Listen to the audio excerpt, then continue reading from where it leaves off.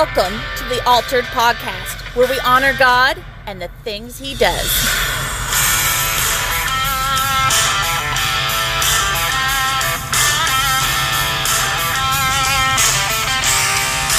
Welcome to the Altered Podcast, where we honor God and the things that He does. I'm your co-host, Hunter Deal. With your other co-host, Ben Burnett. That's me. And the creative director for the Altered Podcast, Dina Burnett. I have an official title now. I know. She did so well in the last episode that we put her on the payroll, which Yay. is $0. I get paid $0. Yep. The last podcast apparently took a little bit of editing, so we had to give Hunter a 20% raise. Yes, 20% of zero is a whomping number. Yep, I'd even give you a 25% raise. You did such a good job. You know what? Thank you, man. I appreciate that. But here's the big thing. I am just so happy to have the campus pastors of EKU Chi Alpha. It's getting ready to be school time. It is, yeah. So what is y'all's plan coming up in August and September? Yeah, so Divide and conquer. that's it. World domination. Wow. No. So our plan is one that is tried, tested, and true. We are really a ministry that is built around the small group. And so the whole goal for this year is we are going to rebuild small groups because we had a lot of people graduate last semester. And so we're going to just go to campus and we're going to find everybody that we can find that. Now, I say that, and actually our small groups are a little bit selective. We're not just looking for anybody. We're looking for people who are faithful, available, teachable. We're looking for fat people. That actually is a Chi Alpha term. Yeah, we look for fat people, faithful, available, Like, teachable that's a people. national Chi Alpha It thing. is. We talk about that. But I we're not. feel really happy right there. Yeah. Just about personal. Yeah, and actually, so Paul says to find. He's talking to Timothy, and he instructs Timothy to find faithful men who are able to teach others also. And so that's the goal: is we're looking for faithful people who will carry this thing on to the next group of people and become small group leaders themselves. And so we're not just looking for anybody. If you're out there and you're going to EKU and you're like, I'd like to join a small group. Are you faithful? Are you available? And would you be willing to carry this thing on to the next generation? Because if not, I don't want you in my small group. I really love watching our small group leaders grow on campus, especially their first year of doing a small group, because you get to see them, like, at first they they have like a freak out stage, which is just always expected. And then about like 3 or 4 weeks in, they're like, oh my gosh, this is awesome. And like, they just get bit by I call it the Bible reading bug, and they're like checking out all these different resources, and they talk to Ben for like 6 hours at a time, and it's great. Well, and hopefully that we get to have some of your small group participants on here, and we can talk about small groups and a little bit more about EKU Chi Alpha. That'd be cool. In that, we got to experience a little bit of how the Altered Podcast was born last week. We talked about prayer, and you heard Ben and I do a conversation about can God change his mind? Mm-hmm. And Ben's going to tally back to that real quick and before we start on Living That Christian Life Part 2, which is on Bible reading. Yep. Yeah, it was funny. We were talking ahead of time. We pre-planned these out a little bit. I mean, we can't just completely do them on the fly, and I mean, maybe we can, but we were talking about it, and we were like, I looked at Hunter and I said, okay, I think I need to clarify some things that I said last time, because I went back and listened to it because I was just kind of curious as to how it flowed and how it went. And after talking about it, I was like, I think I need to clarify, because I was really arguing the point last time. I said that I think maybe you can change God's mind. But really, the point that I was arguing was I don't think God has his mind made up about every single thing. I think there are things that God has his mind made up about, and if his mind's made up, you're not changing it. But there are things that God does not have his mind made up about. I think that there are, in my opinion, I'm not speaking for God there, but I believe that through Scripture, I think there are things that God allows us to choose. I think there are things that he doesn't predetermine every single thing. And so I think there are things that aren't predetermined. Therefore, we can sway the mind of God one way or another. Yeah, we still disagree on a lot of that, but he's one step closer to my side. Yeah, I would like to say, though, that the missionary that preached at church today, because we're recording this on a Sunday, he did bring out a very good point, and it was Mary, the mother of Jesus, at the wedding of Cana. She looks at Jesus and she says, "Hey, they're out of wine." And Jesus is like, "Not my problem, chick." And it's like she did not care. She just kept on trucking. She was like, "Servants, do whatever he says." So Jesus technically said no, and yet acquiesced to her request. It was the earthly side of Jesus. There was no earthly side of Jesus. He was 100% man. He was 100% God, though. So there is nothing in his nature that contradicts with the God part. True. So all right, just throw that out there. He's still wrong. Jesus is? No, just you. That I would argue neither, but yeah, that's fine. Okay. So this episode is Living That Christian Life, Part 2. Part 2. And that's on Bible reading. It is. And after we have discussed living that Christian life, we have found out that there is tons of the areas of living that Christian life. So we've actually probably added more than just 5 parts to this. We have, worship and so much to it. Yeah. So we'll see what that is. But so Bible reading is a key part of the Christian life. Without the Bible, we do not know and understand the Word of God, the being of God. So I'm going to ask really the three of us, what does your personal Bible study really look like? And kind of get down into the details to what that is. Yeah. So I'm going to take that one first just because I want to. So my personal Bible reading, so I know that if I do not build it in purposefully, I will not do it. So step one for me is I get up early in the morning before I should have to get up to get ready for work and all that kind of stuff. The goal is an hour ahead of time. Am I always faithful for an hour? Sometimes not. I'll just be honest with you. But at least 30 minutes. I get up early. I fix myself a cup of coffee. And then I drink my cup of coffee and I start my prayers. And so I pray through that Lord's Prayer every morning.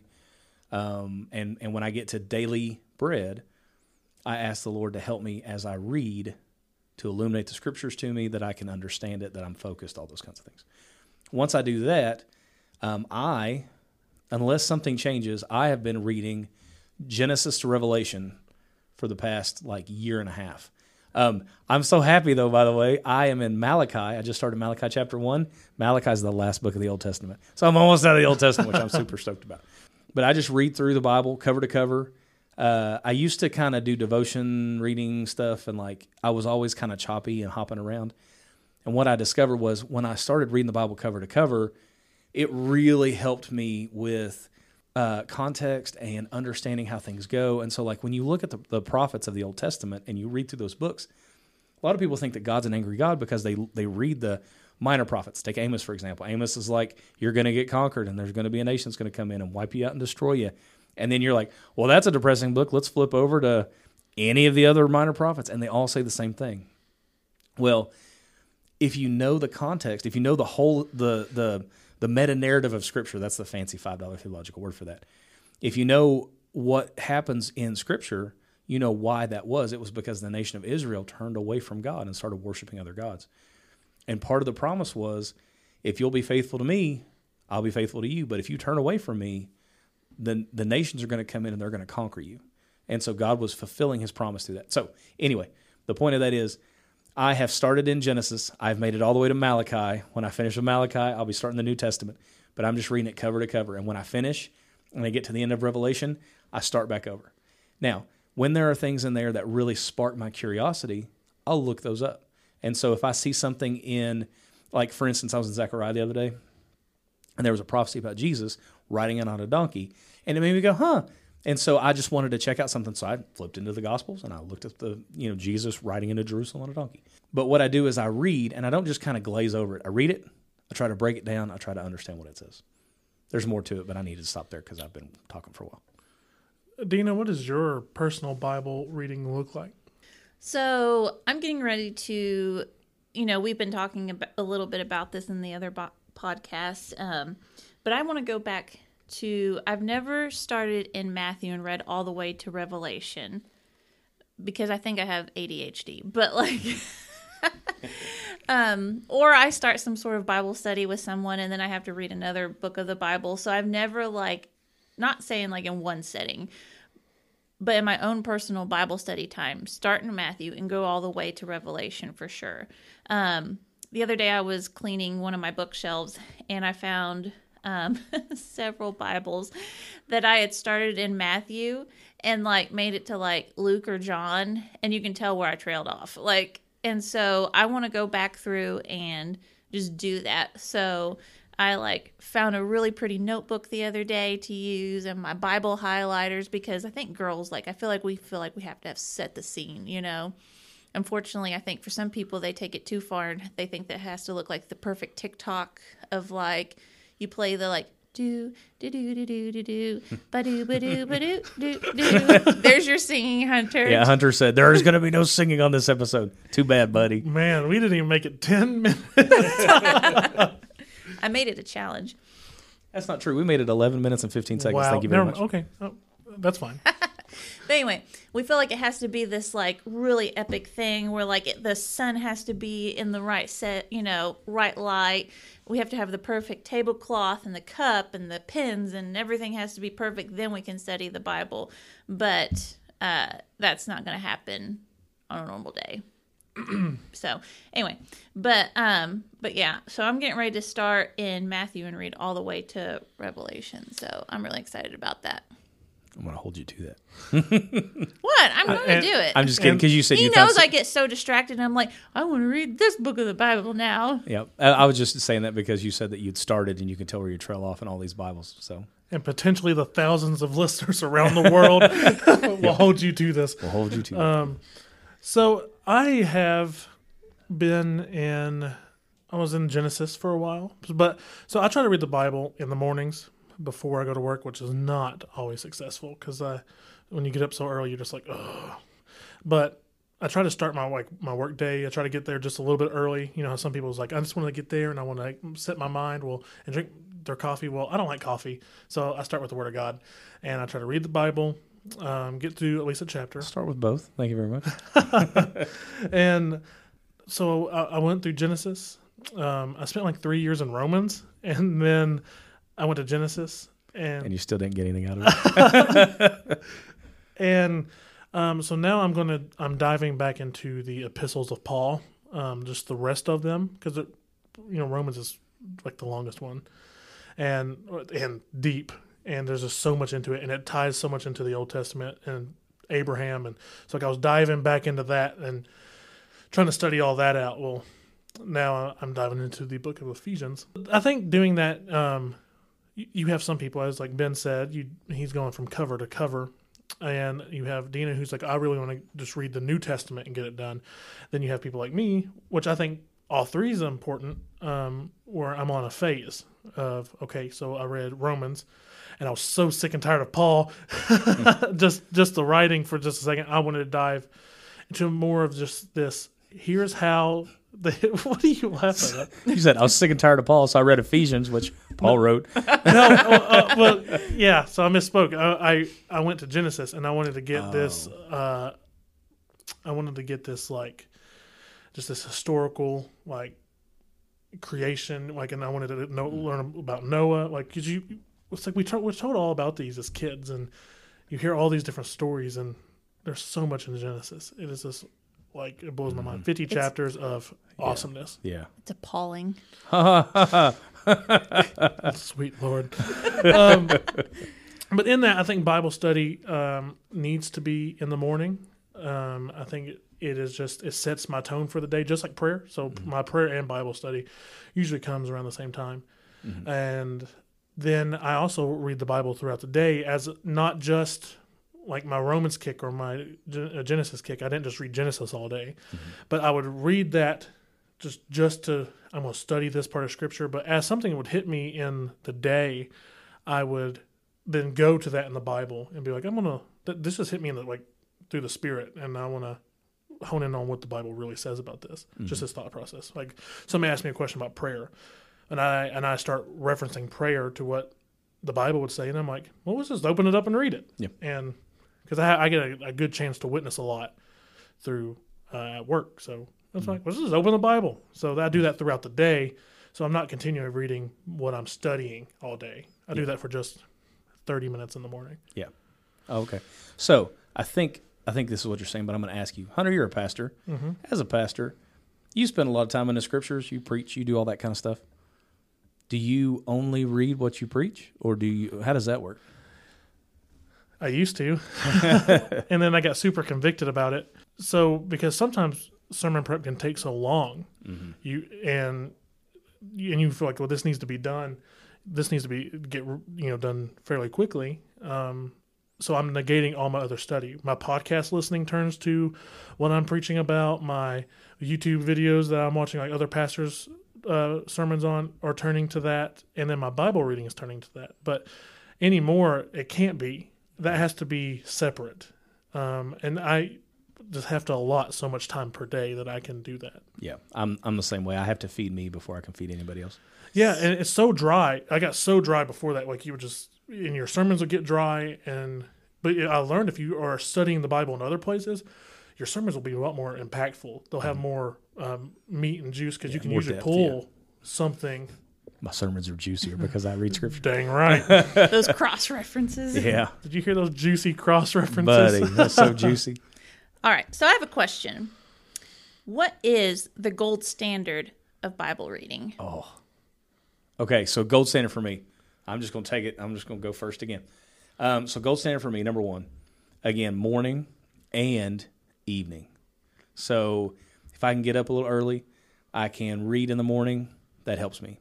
If I read the very last thing before I go to bed, and I'm talking read the Bible, put it down, try to go to sleep right after that. There's a scientific study that shows that whatever you put into your brain before you go to sleep is what you'll chew on all night long. And so I believe the gold standard is reading in the morning, but then also reading in the evening so that your mind will chew on that scripture. And so, like, if I have something that I'm really trying to work on and trying to figure out, I'm going to read it the very last thing before I go to bed. Now, when I read, gold standard for me is I also want to learn what it says. And so on the first episode, we talked about altars, and we talked about hear journals. And in hear journals, maybe we didn't. We talked about prayer journals. Well, hear journals, in my opinion, are kind of the gold standard. In a hear journal, and I stole this from Robbie Gallaty, so if you need to look this up online, you can find it. He talks about it a lot. It is 4 things. It is the H, which stands for highlight, whatever God kind of brings out at you as you read the scriptures for the day. That's number 1.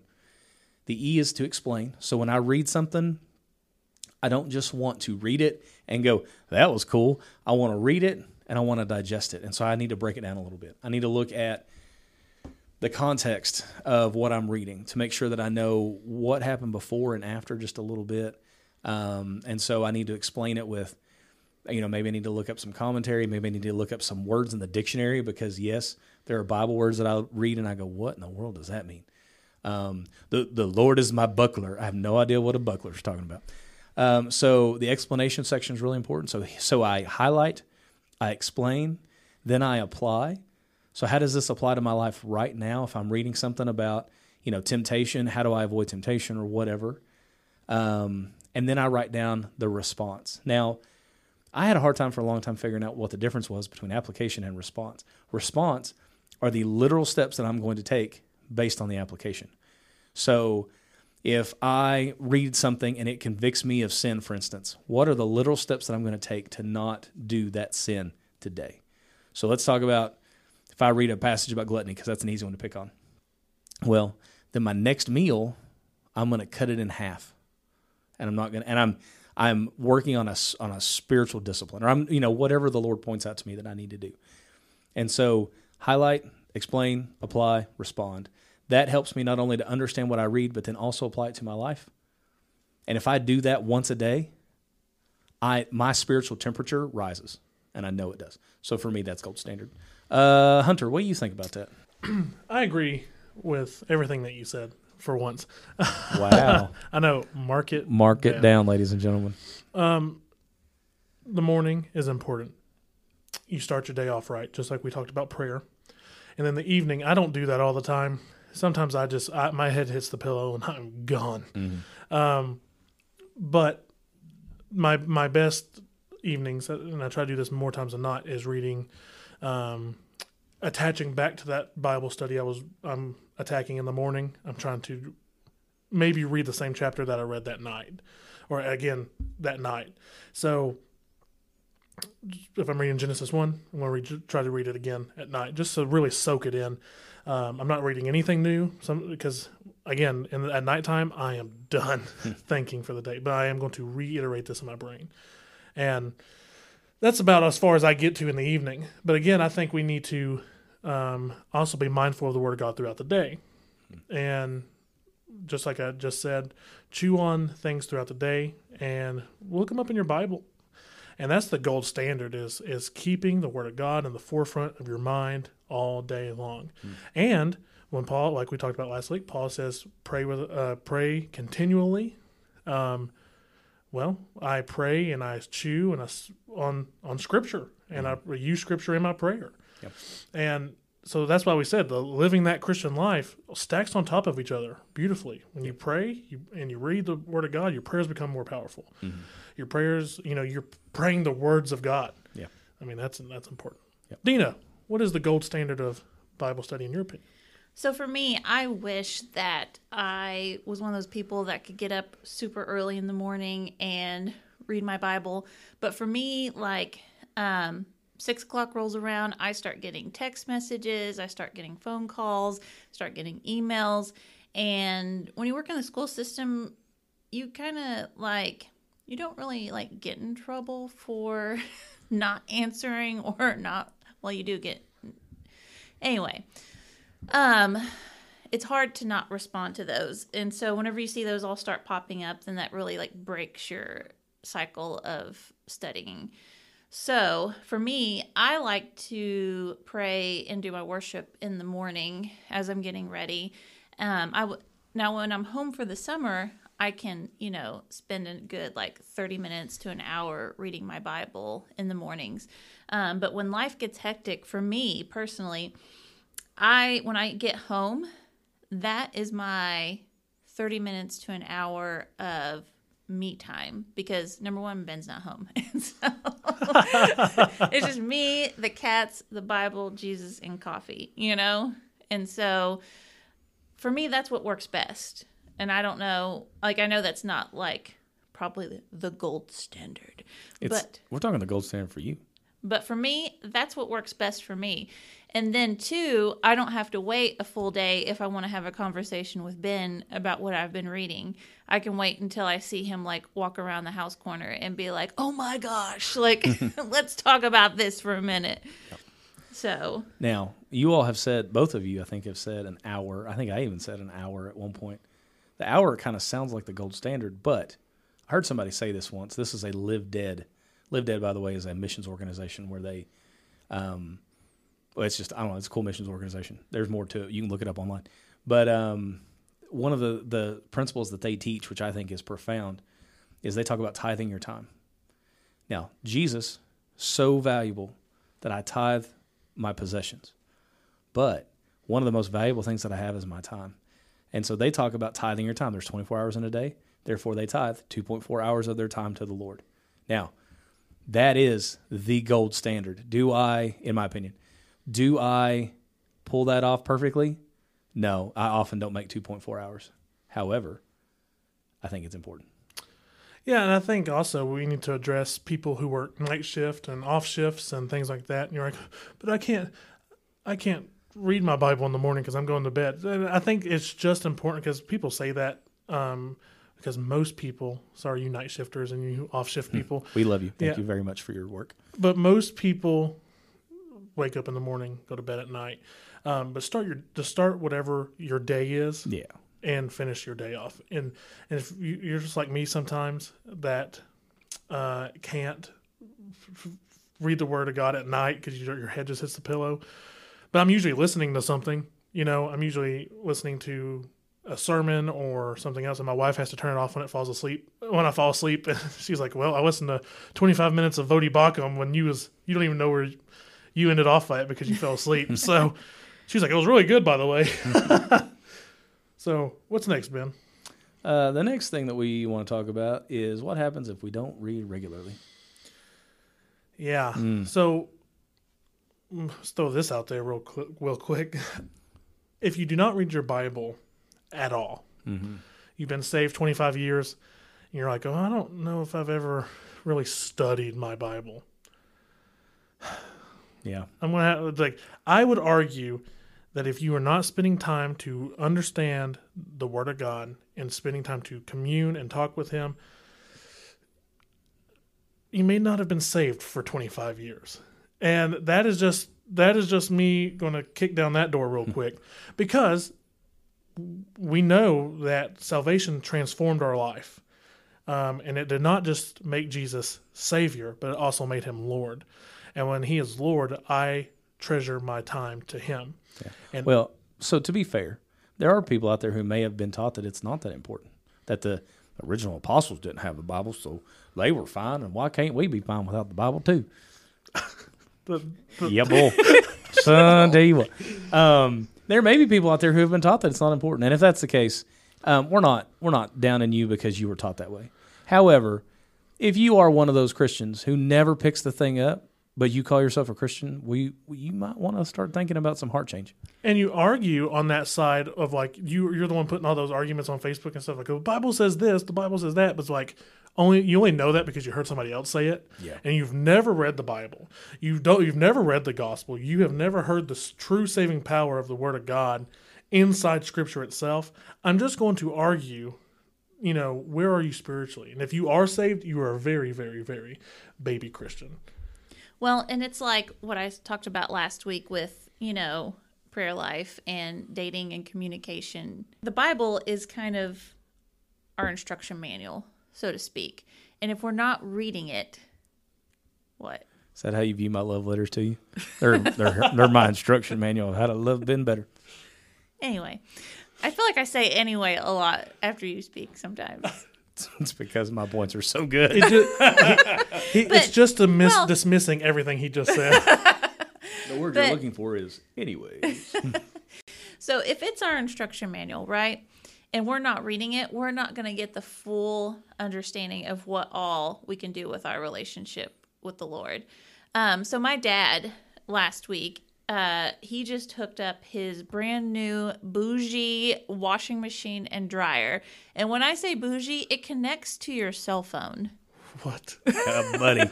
Like even the dryer is connected to into the water line because it steams and all this other stuff. It has this like LED touch screen, like it's super, super fancy. Yeah. I don't know why he decided to get like the top of the line. Well, it was on sale. It was on sale. He's very much like a Dave Ramsey fan. Yeah. So he found this like super bougie washing machine and he's like sitting there staring at it. And so I come up and I'm like, oh, you probably press this button and this button, this button.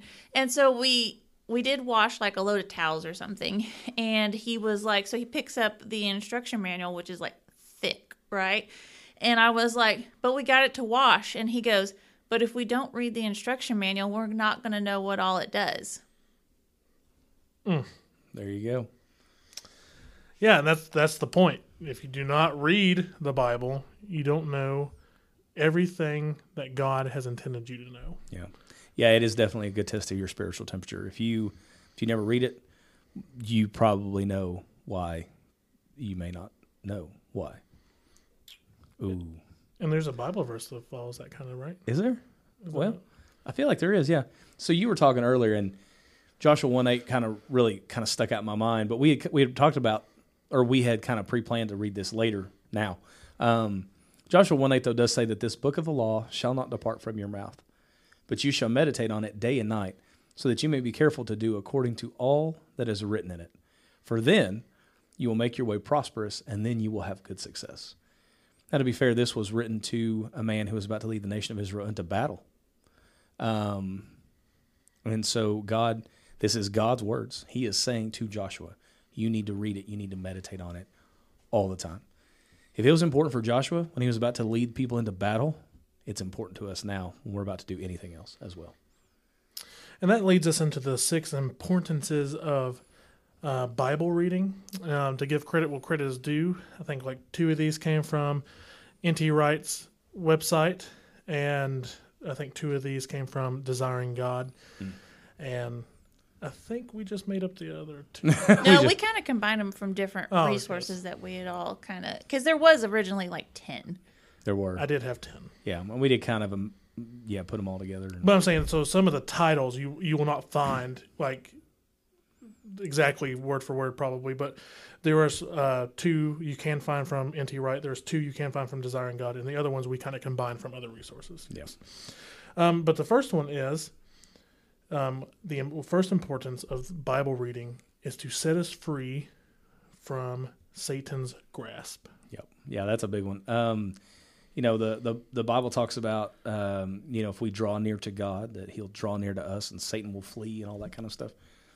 I think the way that we do that, I think we do it through prayer, like we talked about last week.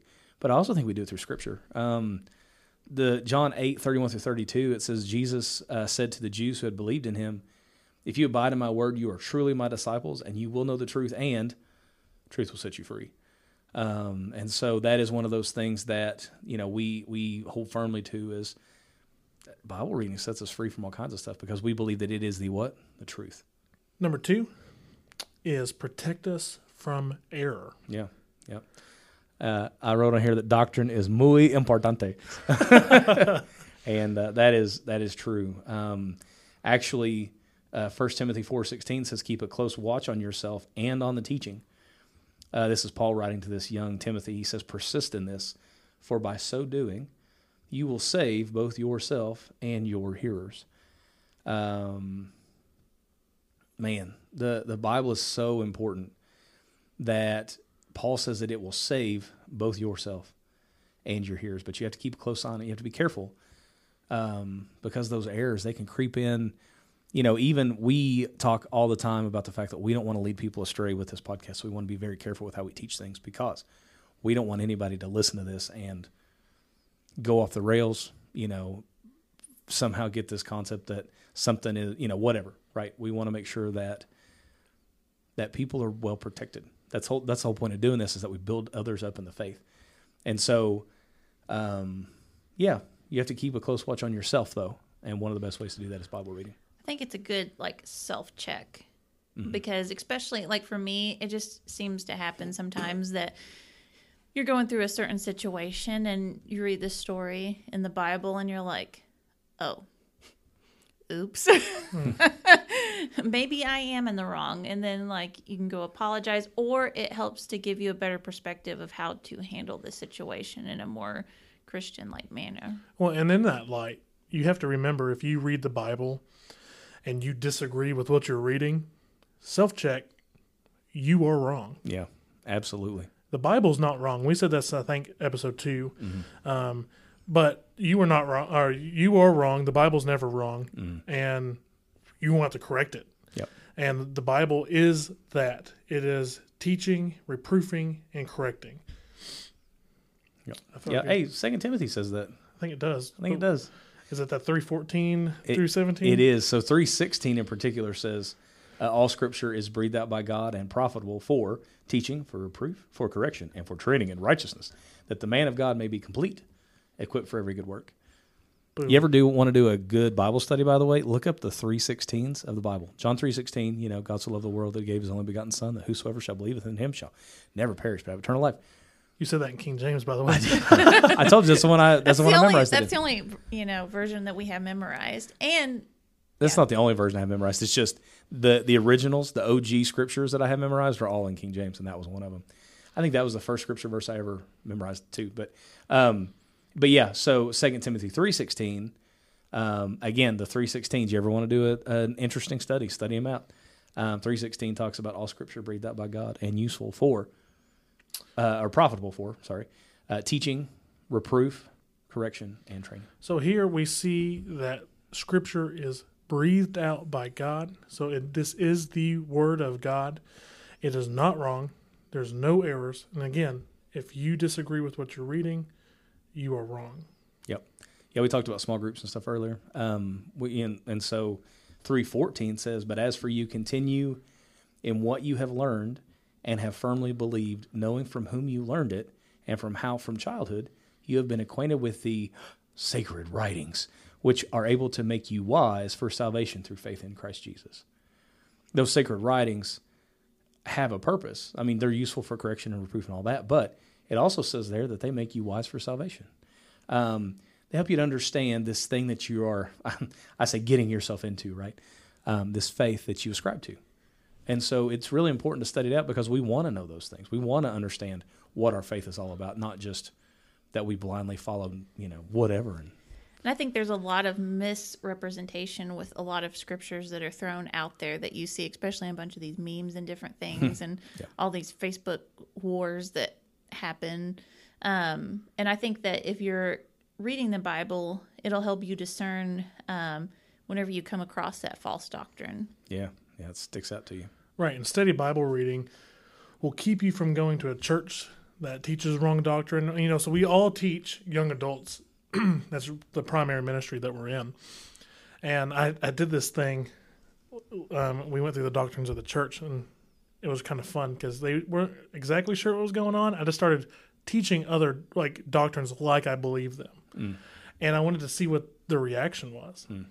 So I went through tons of them. Mormon, Jehovah's Witness. Oh, wow. I just started saying these things, and two of them in particular was like, "What? That is not right. I can't even believe you're saying this." And I'm like, "Point proven." Yeah. But thank you for at least studying some part of Scripture enough that you can say, "Hey, there's some error here," because the goal is I'm going to try to teach these like they are true, and then I'm going to tell you why they're not, why I disagree with them later, so that you can understand what they believe and why you disagree, and so that when these young adults get married, or some of them are already married, but have families and they depart from us, hopefully that never happens, but most likely they will eventually, and they go to another church, they can set their family up for spiritual success. Yeah. And I think that's very important. And I talked to a guy about this at work the other day, and he goes, "My church would never do that in the sense of tell anybody what or talk about anything that we disagree with in the sense of it would be right." I'm like, yes, but if I want them to know what other people believe, and they can tell me what's wrong with it. And if they don't say anything that I feel like needs to be pointed out, then I'm going to say it at the end because it is important, again, because if they walk into this church and they started, a lot of the things that we said in episode 2, start talking about things like this that are wrong with the gospel, I want those students to be, hey, that is not what the Bible says. Yeah. And I want my children to be in a biblically sound church. I want my wife to sit under a biblically sound pastor. I want to lead my family in a biblically sound church and spiritual life. So I need to find that in a church. And if we cater and we protect people from other teachings, they will be ignorant to them. And they need to know why Bible reading is important, and that is one of the huge reasons. Yep. Yeah, in episode 2, we talked about the gospel. We talked about how it was prophesied in Scripture that Jesus was going to die for the sins of the world. There are teachings out there that say Jesus didn't die, that he actually put a substitute in his place. And if you believe that, unfortunately, you do not believe the gospel the way it is laid out in Scripture. If you don't know the Scriptures to know that that's a problem, you could easily fall into that trap and go, oh, well, that makes total sense because Jesus is God. Why would he die? That makes no sense. Well, it makes sense because the gospel says that Jesus died for our sins in accordance with the Scriptures, and that is how we are forgiven of sin. If it is not for the blood atonement of Jesus, we have no forgiveness of sin. And that is a problem. Mm-hmm. So we study the Scriptures so that we know things like that what we believe is valid. Well, and that leads us directly into reason number 3, that the gospel and the Bible and the Scripture alone is resisted by some, right? People think, lots. Yeah, especially in today's age. I mean, watch the news right now. This has been recorded on 7/10/2022.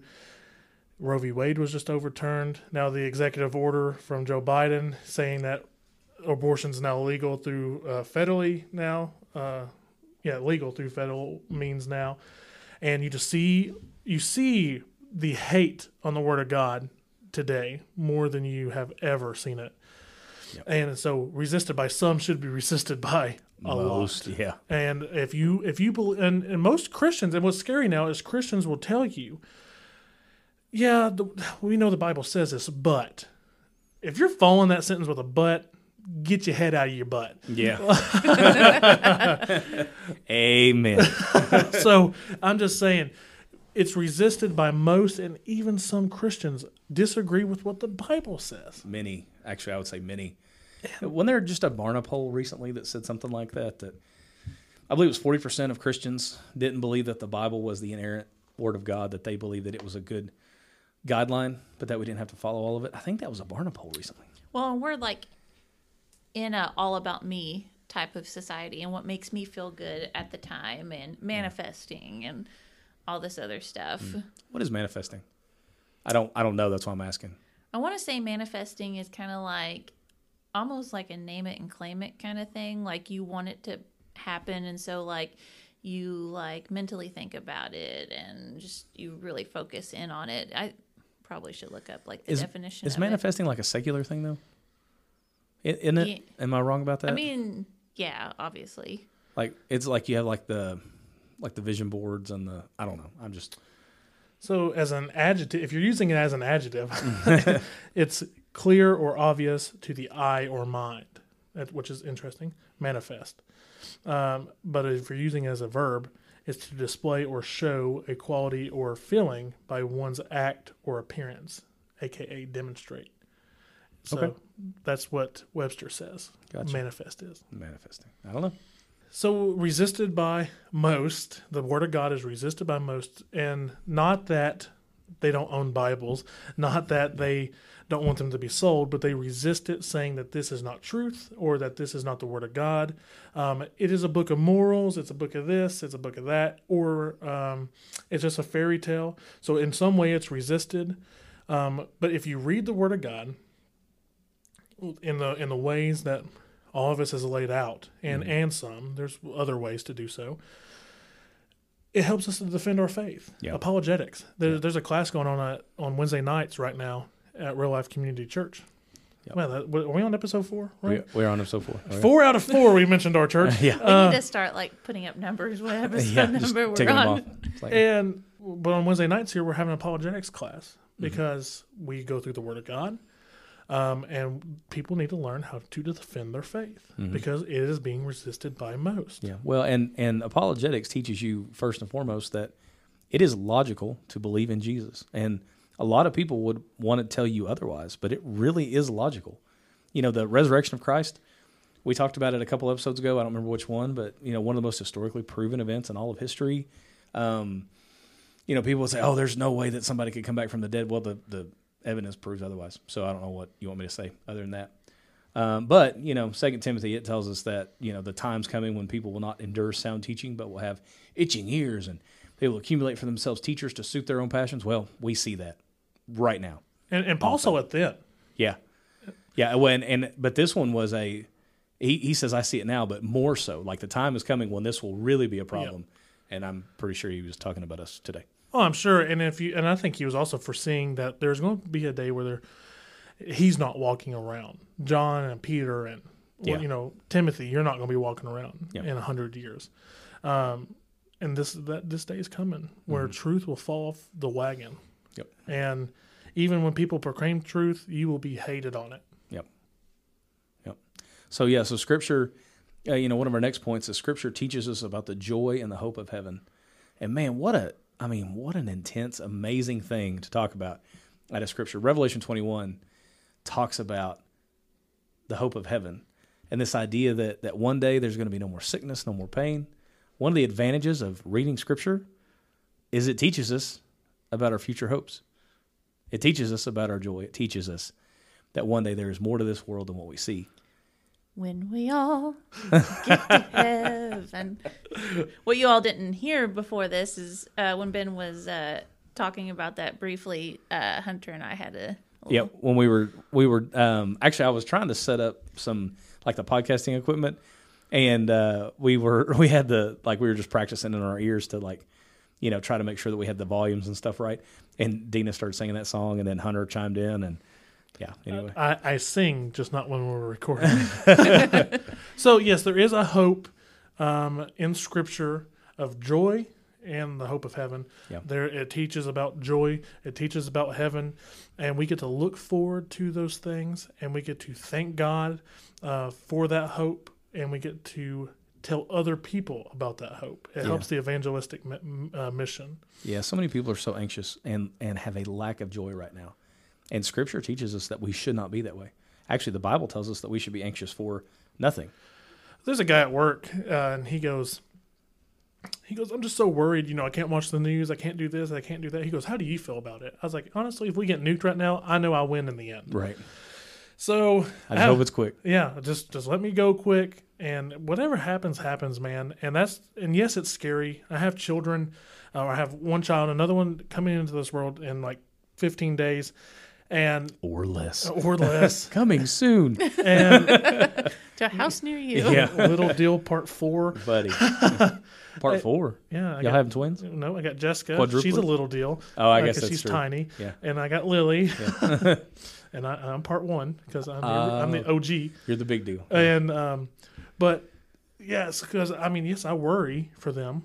Things that's going to happen, inflation, college, things like inflation. that. Inflation. We talked about nukes. Now we're talking about inflation. But yeah, I worry about all of it. I worry about how their college fund's doing. I worry about life. I worry about are we going to be speaking a different language by the time that they grow up? Or are they going to have a world to grow up in? Mm-hmm. I do have some sense of worry, but it also, I always say anxiety. My anxiety meter tells me I haven't prayed about it enough.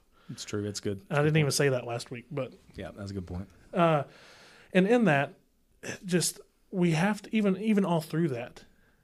There is one thing I can tell them, my children, my wife.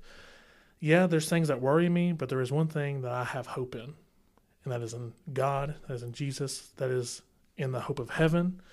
That no matter what happens, those things are not changing. Mm-hmm. No matter what policy or executive order is signed, the hope of heaven's never going away. The hope of the gospel is never going away. Yep. God and Jesus. Yeah, I corrected Dina for that before You did. before the podcast. See what you did. Remember, Jesus is God. And I'm not telling Hunter this. I'm telling all my listeners, not your all, just mine.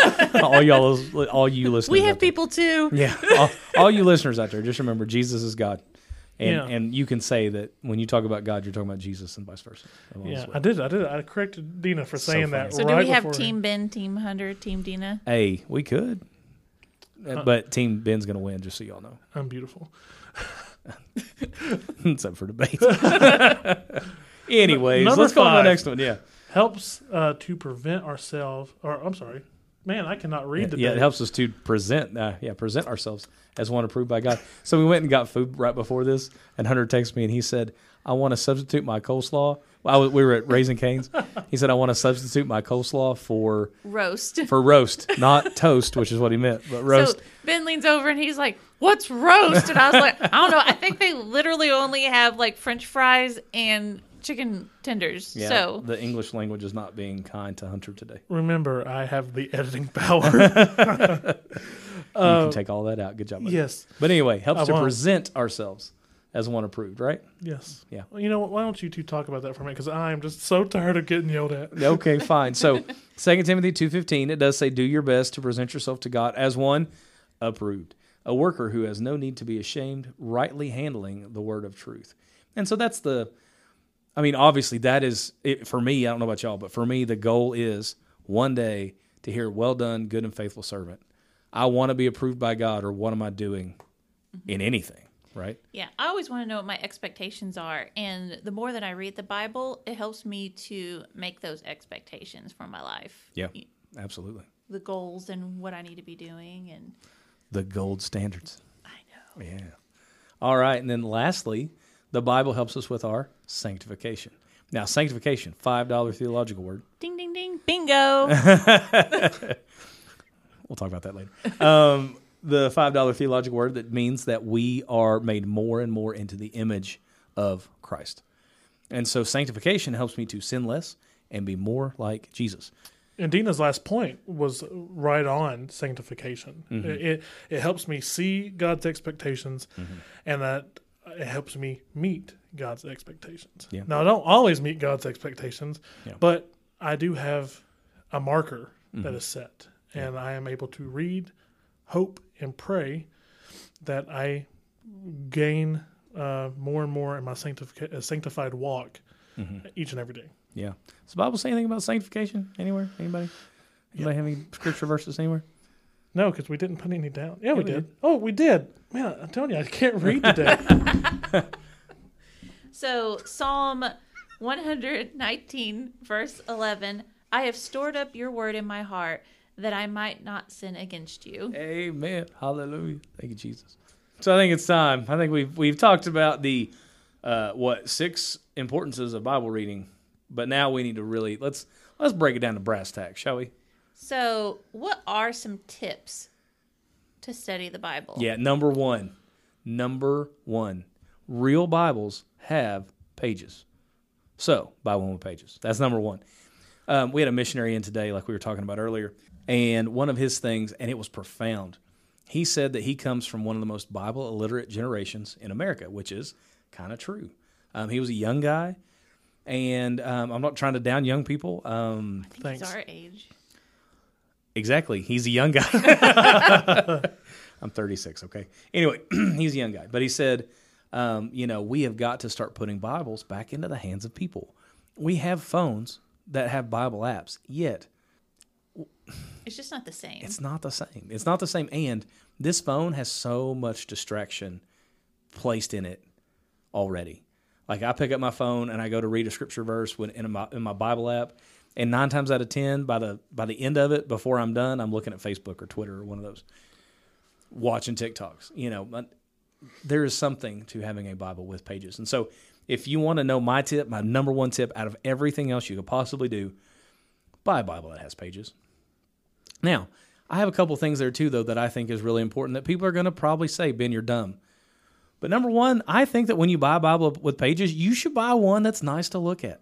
If you don't like your Bible, you won't pick it up. If you think the thing's pretty, you'll probably use it more often if you like the way that the pages look. Like I have this one. It's a large print ESV personal size, and it's leather bound. Now, I know that's a whole bunch of like gobbledygook and whatever. But the thing that I just like the fact that it's leather bound. I don't know. I like the fact that it's large print because the words are easier for me to read because I'm old. Fine, whatever. I like the way that the pages the words on the pages look, though. Like just everything about the Bible just does it for me somehow. It's like my favorite Bible that I've ever owned. As we're talking about buying Bibles, though, and I know we have more on the list for this, Yeah. so this is not on the list. Okay. Well, and just because the Bible's pretty don't necessarily mean that it's something you should use.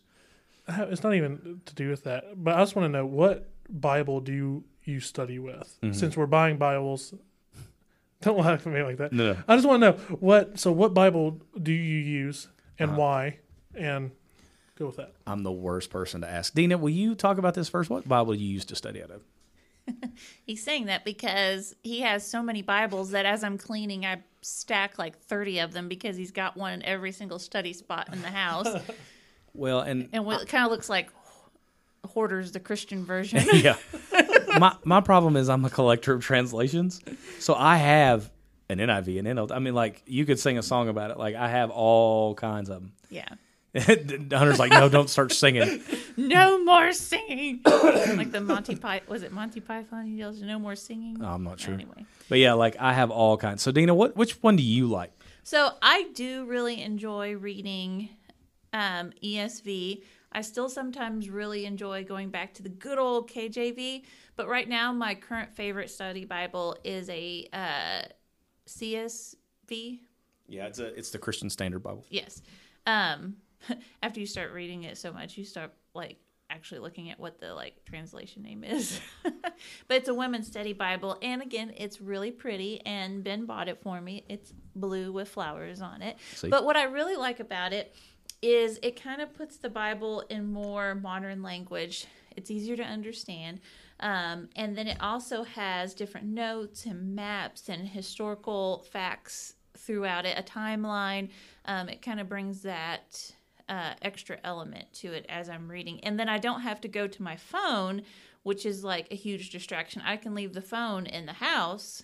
Like, I still have the ringer on in case, like, Ben needs me or something. But I can leave the phone in the house and study my book. I like to read outside. That's just, be honest. Like, it could be snowing outside, and I'm outside reading my Bible, so. I use multiple as well. For just Bible reading, I like to use... I got it from our wedding, and it says Mr. and Mrs. Dillon. It's just an ESV Bible, and I guess ESV is my favorite translation. If I'm doing like sermon prep, I use two. I use the Fire Bible, which Ben bought for me. Love it. Yeah, for my high school graduation, I do believe it was. And you can find those on Amazon. They actually went on sale here lately. They're really? like, yeah, because you can get like the hardbound one for like $35. Wow. Nice. And the leather ones are still like running like $45-$60. Wow. You don't need any. Yeah. No, Ben. Why did you know that's what I was thinking? I also use the ESV Reformed Study Bible that Ben does not like. I don't like that one. It is edited by R.C. Sproul. And you have a lot of respect for R.C. Sproul. You talk about him a really lot. like R.C. Sproul. Yeah. So, but don't judge me for that. He's an old guy. He's ODG now. He's an old dead guy. Yeah. Sad. That's really sad. Lived a life of faith. I understand. I don't know. I I go back and forth on some things he says, but hey, you know. My last one I used, just to get Ben to stop bashing R.C. Sproul for me, the last one I use, and this is the one I usually read at night. It's sitting by the bed, and it helps me not think so hard in the sense of like what I just read that morning. So if I'm reading Genesis 1 and I want to read it at night, I'm reading with my Amplified Bible. And it just helps me guide through it and puts me in a mood to where I can just think and then go to bed. Yeah. So for those that don't know, what is an Amplified Bible? Well, it depends on what you're looking into, because if it was before like 2018, it was amplifying words so much that people would think it was translating the text for you. So it amplifies what they think keywords inside the original text, and they're giving you multiple definitions for those words. Today, in the new new revision, I think 2019 and newer, I think it's just honing in on actually the keywords, not like key phrases. Because like John 3:16 would have like so many different like amplifications, but now it's just like whomever believes, like believe is amplified to say like trust in, instead of being like all of John 3:16 having an amplified next to it. So the newer one I recommend, because it doesn't translate the Bible for you. It just helps you and guides you in the right direction. Yeah. And then along with that, there's also when you go to a store to buy a Bible, and no matter which version you're looking at, there's all these commentary Bibles. So, Ben, Yeah. tell us about commentary Bibles. Okay, so you're really talking about study Bibles. Is really what you're talking about. Well, I mean, yeah. They have commentary within them. So, yeah. For Bible study. For Bible study, yes. So when I read the Bible for myself, especially in my gold standard study time, right? What I'm doing is my main Bible that I use, it's one sitting beside me right now on the table. It has no study notes in it whatsoever. It has no cross references. It is as, undistracted, I'll call it that, as possible. And the reason why I say that is important, when I first got saved, my mama bought me the coolest NIV study Bible ever. It had all the stuff in it. She took me to the store. She's like, you just got baptized, and I really want you to have, a really nice Bible for you to, whatever. And I was like, yeah, this is awesome. So I got it.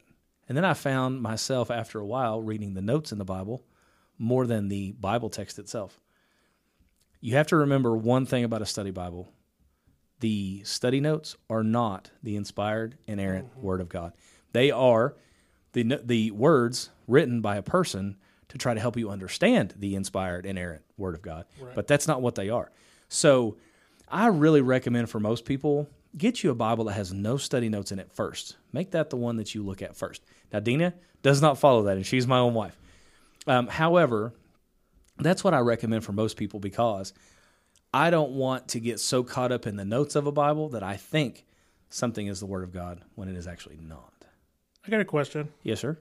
Is it okay to write, aka highlight, in your Bible? I think so. Now, in my opinion, when I was in school, I would take notes on a subject that I really wanted to understand and, do well on the test on.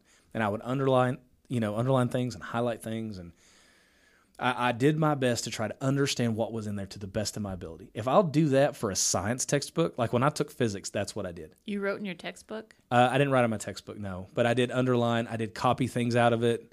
I did copy pages sometimes and underline and write on them, yeah. Because physics in particular were a lot of complex formulas. And anyway, that's beside the point.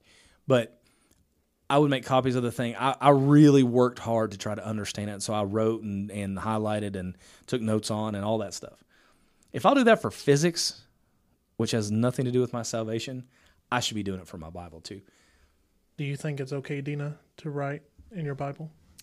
So this one's really hard for me because I don't know.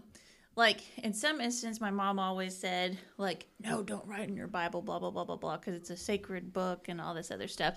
And then guess what I caught her doing one morning? Writing in her Bible. So, because she had this special Bible that she always read every morning. And she usually read before I got up in the morning, especially in the summer times. Now, whenever so my mom was a stay-at-home mom. So when I went to school, she would read after my dad and I would be gone, when it'd be nice and quiet. But in the summertime, she would read before I got up in the morning.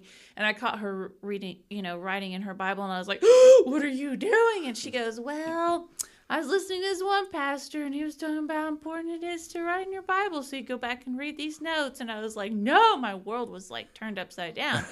But after coming to college and doing some Bible studies and stuff, I did see the importance of highlighting and taking down some notes. And it's really cool for me, and I need to do this more, whenever you're listening to a sermon, to highlight the verses that they're using, and then maybe in a few years you hear another pastor using that same set of verses, and maybe you can add to the notes, or you may get something new, or it may be the same thing and you're like, oh my gosh, it's the same message, this is so cool. But then it's repetition, and maybe you should really listen to it. Yeah. Repetition is the price of knowledge. I don't think it's wrong to write in a Bible, as long as it's not profane. But I you don't. said that and you cringed at the same time, though, which is funny. But because I don't write in my Bibles, and that's not because of some spiritual thought. It's just I have terrible handwriting, and so if I write in my Bible, first off, I can't write small enough to read it, and second, it would distract me from the actual text because it's ugly. I did see the other day on TikTok that they have these clear Post-it notes that are made for Bible writing. Oh, that's cool. And so you put it down on the page and you can write on it. And then if you don't like a thing of it, you can just peel it off. There is something good about TikTok. Yeah, that's awesome. Yeah, I have a buddy. I call him a buddy. He taught one of my preaching classes back in the day, but his name's Wade Martin Hughes. And Pastor Wade, he does this really cool thing where he takes a Bible and he reads it cover to cover, and he makes notes, and he draws the temple, and he draws things and highlights things, does all this stuff. Completely goes through it, and he usually goes through a Bible every 4 months because he's amazing like that. But he'll do that when he has a new grandchild, he goes through the Bible, reads the whole thing, puts all these notes in there, highlights, underlines all the stuff, writes a message to the child in the front of it, gives it to the child when they turn a certain age or whatever so that they can appreciate it. Every one of his grandkids has a Bible that he has 100% annotated on his own. That is so cool. That is the coolest thing in the whole world. So if we ever have children, I'm going to do that. I think that's really cool, too, because then you get to go back and read, what your grandfather wrote. Yeah, Papa's writing. I mean, that's awesome, So remember, we're talking about tips tips to study the Bible. Number 2 we have here is read it every day consistently. Yeah. So we've already made that point very clear. I don't want to harp on that anymore. Mm-hmm. So we know that we should read it every day, no matter what. Yeah. But does it matter how much content you actually get through during this reading time? I know we talked about time, and like I said 30 minutes. I think Dina said an hour, and then you said the gold standard should be 2.4 hours. Yeah. But does it matter how much you get through in the 30 minutes, hour, 2.4 hours, whatever? See, I don't think so. In my opinion, actually, it doesn't really have to be that amount of time. I think that whatever you read should be something that you understand. So if you read 4 verses and it takes you 30 minutes to read those 4 verses and you really understand it, then read 4 verses. But the next day, I think you should read the next 4 verses. Don't just skip around in that thing, because you can come up with some crazy ideas if you skip around in the Bible. You can make up the wildest theology by not being consistent. Yeah, and that was such a good segue, because that led us into the next point. We need to read it in order. Mm-hmm. And again, it says don't skip around. Read chapter 1 before you read chapter 2. Yep. Don't read the last chapter in Revelation before you read the first chapter. It just helps understand. There was I can't remember where I heard this, and he was like, read it in reverse. And I was like, what? And he goes, yeah, you'll understand it better if like you read it like in reverse. And this guy had one of the most terrible theologies I've ever heard. That's what we're saying. There's no like reason for any book to be read in reverse. Yeah, she's a librarian, so she would know. We know. And all I'm saying is that it is important to understand the context of the letter that is it's to whom it's written. Yep. And it's to understand what Paul's saying in chapter 1 makes chapter 2 says what it says. Yep. If you say chapter 2 means this on its own, it doesn't. Chapter 1 makes chapter 2 say what it actually says. Yeah, that's true. And our next point, by the way, is know the history and the context. We say this thing around here that scripture that is that you have no context with, scripture with no context is a pretext. That's what we say. But you need to know the history behind that bad boy too, because there's some really cool tidbits of history out there that when you read, especially like Bible prophecy, and you see like Darius is God's chosen servant that's going to do all this stuff, and you go back and you look in history, and Darius is actually like a historical figure, and you find out that the Bible records this event that actually happened exactly as it it prophesied an event that actually happened in real life exactly the way it was prophesied. Man, talk about a faith builder. Now, I know that there are different authors of the books, but are there different styles of writing or genres found within the Bible? Oh, yeah. So the Bible, we call it a book, right? The Bible's actually a librarian. The Bible's a book, but it's a compilation of actually 66 books that were written over thousands of years by several different authors, and, yes, contains several different genres. So you have the books of history. We see 1st and 2nd Chronicles, for instance, books of history. We have books that are poetic, Psalms, Proverbs, poetic in nature. We have the major and minor prophets, which really mostly has to do with the length of them. So like Isaiah, major prophet. Obadiah, 24 verses is all Obadiah is, but it's a minor prophet, and it's still a book of the Bible. You have the Gospels, which are Matthew, Mark, Luke, and John, that talk about the story and life of Jesus. You have the epistles, Ephesians, Romans, all those. So yeah, different genres, which are intended to be read in different ways, right? I just saw Ben's eyes glaze over, and like he's just listing all these things off in his head. But yeah, and in the Old Testament it's especially important, and in the New Testament it's very important as well. We have some books that are historic, that are more teaching about what happened previously, and then we have more that are talking about this is theological, this is for teaching purposes alone of what God is trying to say to these people at this moment. Yeah. And lastly. Oh, are we on the last thing? We are on the last one. It says, always pay attention when the Bible repeats itself. Now, I've said this before, and I'll say it again because it's important. Repetition is the price of knowledge. When the Bible repeats itself in particular, it is meant for you to pay attention. So, like, if you read King James, for instance, the King James is really good because it says, verily, verily, I say unto thee. Verily just means truly. So it's saying, truly, truly, I'm telling you this, which means it's important. You should probably pay attention. If you read something it's cool because like I said, I've been working through the minor prophets. One of the minor prophets will repeat something that the next minor prophet repeats. Oh, if I'm in the nation of Israel in particular back in those days, I should have been paying attention, right? So if the Bible repeats itself, you need to write that sucker down and pay attention. So we know that this podcast is probably not being listened to by theologians, and I mean, they could be. I mean, I kind of hope not in some ways, if you want to know the truth. Yeah, Ben's getting an email right now by a theologian about if they can change God's mind. I probably have a bunch of them at this point. But so there's probably not being listened to those kind of people. But what if it is? Great. I mean, I hope they do, but I hope millions of people listen to this. I Ben. hope millions and millions. Yes. But to the ones who are like, hey, I'm not a theologian and I just got saved and I've never really studied the Bible before, or as you mentioned earlier, I was never taught that Bible reading was really important. So how should I start reading the Bible if I've never ever read it before? Yep. So I've got a little prescribed way that I think you should do it. Now, I think it was the last podcast you said, if I'm a new believer, where should I start reading the Bible at? I said the book of Matthew, and I stand by that. Book of Matthew, the first gospel of Jesus Christ. It is the story of Jesus' life.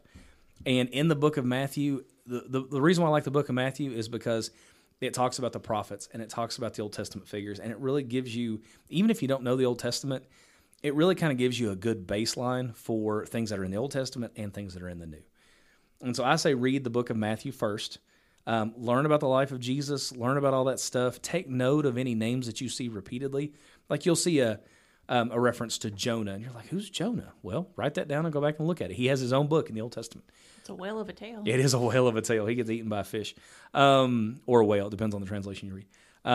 But you see the name Jonah. You'll talk about probably Abraham at some point. I'm pretty sure that Matthew references Abraham at some point. But yeah, so read through the book of Matthew, read it, take notes, try to understand it the best you can.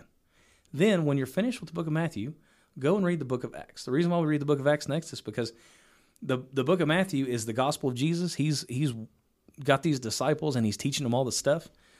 When Jesus is crucified, then resurrected, and then ascends, he gives in the book of Matthew at the very end this charge to go into all the world and make disciples, teaching them to obey all that I have commanded you. Well, the book of Acts is the practical application of all that. They take all that stuff and they go apply it, and they go make the church, right? They go form the church. And so read the book of Acts so that you can get a good appreciation of what happens with the early church. Then, as you're doing those things, like I said, take notes, highlight things that stick out to you. Use commentaries to help you figure out, like if you have an issue and you're like, man, I just don't understand. There's some really good commentaries out there that you can find. One of my favorites is the John Gill expositional commentary on the Bible. John Gill was a guy who lived forever and a day ago. He was a precursor to Charles Spurgeon, old dead guy who lived out this life of faith. And his is really good because he likes to talk about, like the Jewish perspective on things and stuff like that. There's some other really good ones out there. How do you find a good commentary? One of the best ways, in my opinion, go ask your pastor, hey, what do you use when you sermon prep? If you have a favorite Bible kind of teacher that you watch on YouTube, I know like Hunter talked about, he watches YouTube, and there's a bunch of Bible teachers on there. One of my favorites right now is Francis Chan. If I can find something that Francis Chan talks about biblical-wise, and it's something that I'm having a hard time understanding, that really helps me. N.T. Wright, I love N.T. Wright. N.T. Wright is so much smarter than I think I'll ever be. And so if you can find anything by N.T. Wright, I think that's a good one. Tim Mackey's a good one. Oh, yeah. Tim Mackey does the Bible Project where he makes cartoons of biblical principles, but he also has this podcast that is deep. Buddy. Deep. He did something the other day on the writing implements that they used when they were writing the Bible. I'm thinking, that sounds boring. It was fascinating. Like, I sat there and listened, and then I had to go back and I had to go do something at work because I was driving around listening to it. And every time I got done, I could not wait to finish my task so that I could go learn about more writing implements in the Bible. You know what's really scary is Apple Podcast has this set up that usually if you mention another person's podcast, you will show up in their related searches. People may watch this. Oh, nice. So if you listen to the Bible Project and you come listen to this podcast, I am so sorry because it is just so deep. What they the go Bible through. Project is absolutely it is just so deep what they go through, and then the Altered Podcast, which is where it's just a bunch of Kentucky people trying to work our way through it the best we can. But anyway, And we know Ben loves R.C. Sproul, so any commentary from him? And then something else I would like to say too, along with that, is so we work with young adults and college students, and so for some of these students, they've been going to one church their whole entire life, and maybe they haven't studied the Bible on their own until they get to us or whatever, but some of them feel embarrassed to ask questions about the Bible. Yeah, if you're a pastor or a small group leader out there, please don't make your people feel dumb because they don't know something. I mean, the best thing they can ever do, and honestly the most flattering thing in my opinion that anybody could ever do, is to come to me and ask me a Bible question, because they trust that what I'm going to tell them is probably the truth, and they believe that I'll have the answer. Now, here's the other thing. If you're a Bible teacher, small group leader, whatever, if you don't know, don't make something up on the fly. Tell them you don't know and then go look it up. You know what I mean? Like, I think some of the issues that we have as a church is we are so afraid that we're going to be wrong that we just make something up. Which makes you probably wrong. Yeah. Or we quote something that we heard from R.C. Sproul, for instance, and we never knew. Facebook. Or Facebook. And we never knew what he was actually saying, so we should be careful. Oh, my goodness. Me and R.C. Sproul, I love R.C. Sproul, but me and him don't get along sometimes. Anyway, no, he doesn't. Beside the point. So, but yeah, so read Matthew, read Acts, take notes and highlight things that stick out to you. Use commentaries, your pastor, your small group leader to help you figure out and understand the thing. And the eventual goal is to read the sucker from cover to cover.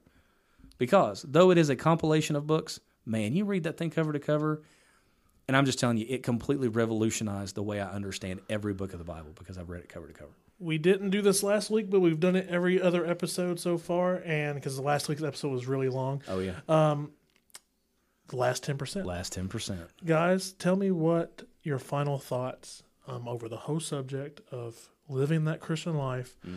Part 2, Bible edition, Bible reading edition, whatever. What needs to be known what needs to be known if you're going to end off this episode? What's the points, the highlights?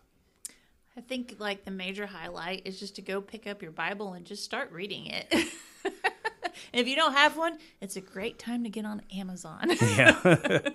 Amazon, you can support us if you want to. Yeah, I think that my highlight is that consistency is key. Read it. Bible study has to be accompanied by prayer. Yep. And man, that's really it. It's pretty simple. It's not rocket science. Mm-hmm. There's going to be things you don't understand, but ask for help. Pray your way through it. And Bible says, seek wisdom, and He'll grant it to you. And He'll give it to you. Ben, what's your thoughts? Last thought for me is don't forget that the Bible, you're not the hero of Scripture. That Jesus is the hero of Scripture, but also do remember that as you read it, that everything, literally everything, points to Jesus in some ways. You read about some of these really dysfunctional Bible figures, and you're like, man, how could that person be a foundational person in the faith? It's because God saved them like He saves you and I. And so as you read, just remember that all of it eventually points to Christ. Now, this question is directed to our creatives director. What is next week's episode about? So next week's episode is why the local church is important. That's a big episode. It is. So we talked prayer, we talked Bible reading. Now we're going to talk about the local church. Yeah. And because really, the local church, most Christians today don't think the local church is that important. Especially, and we saw that during COVID, by the way. You'll hear me get to rant about that next week. Well, really, it's after COVID, because during COVID, we couldn't go to the local church. We could have, but I will rant about that next week. Yep. So we end every episode with a random question from Hunter. Yes, Hunter's random question, and it's pretty much always to me. So, well, this time it is to the panel. Okay, nice. But I will ask Ben first, and then we'll get to Dina because I like to end off with that. I'm afraid it's not bad. This one. If you was to go right now and sing karaoke, what song would you choose? Oh, buddy, that's a hard one. You just got to pick it, man. You just got to pick it. What's bad is I sing so much on this podcast, and I literally blanked when you asked me that question. Dina, do you have a song that you can think of? Probably like Hakuna Matata. Oh, that's a good one. What a wonderful phrase. Hakuna Matata. Ain't no passing grace. Nope. Sorry, no. Zach. Man, we've sung more in this episode ever since I said that. You Living should just on a not prayer. say that the next time as we're prepping. Yeah. You would sing "Living on a Prayer." Living on a prayer. Yep. Bon Jovi. Wow. Yeah. Nice. On a prayer. Yeah, that's it. So we're not going to have any music people like follow us. Yeah. Because Well, and it's funny that the only one that I can think of is a not Christian song, but whatever. I mean, no, fine. that's fine. It's all right. But I'm glad that I got to learn a little bit more about you all. Mm-hmm. And I don't know what I would sing. Probably "Old Death" by Ralph Stanley. You sing it so well. I know. Bluegrass is my jam. It is. So, guys, next week you'll be listening to the Altered Podcast, where we honor God and the things He does, and really talking about the local church. And I'm so excited about this episode. Hopefully, we have a special guest, but if we don't, it's okay. The three of us will chat about it. Ben, hit us out with our great theme song.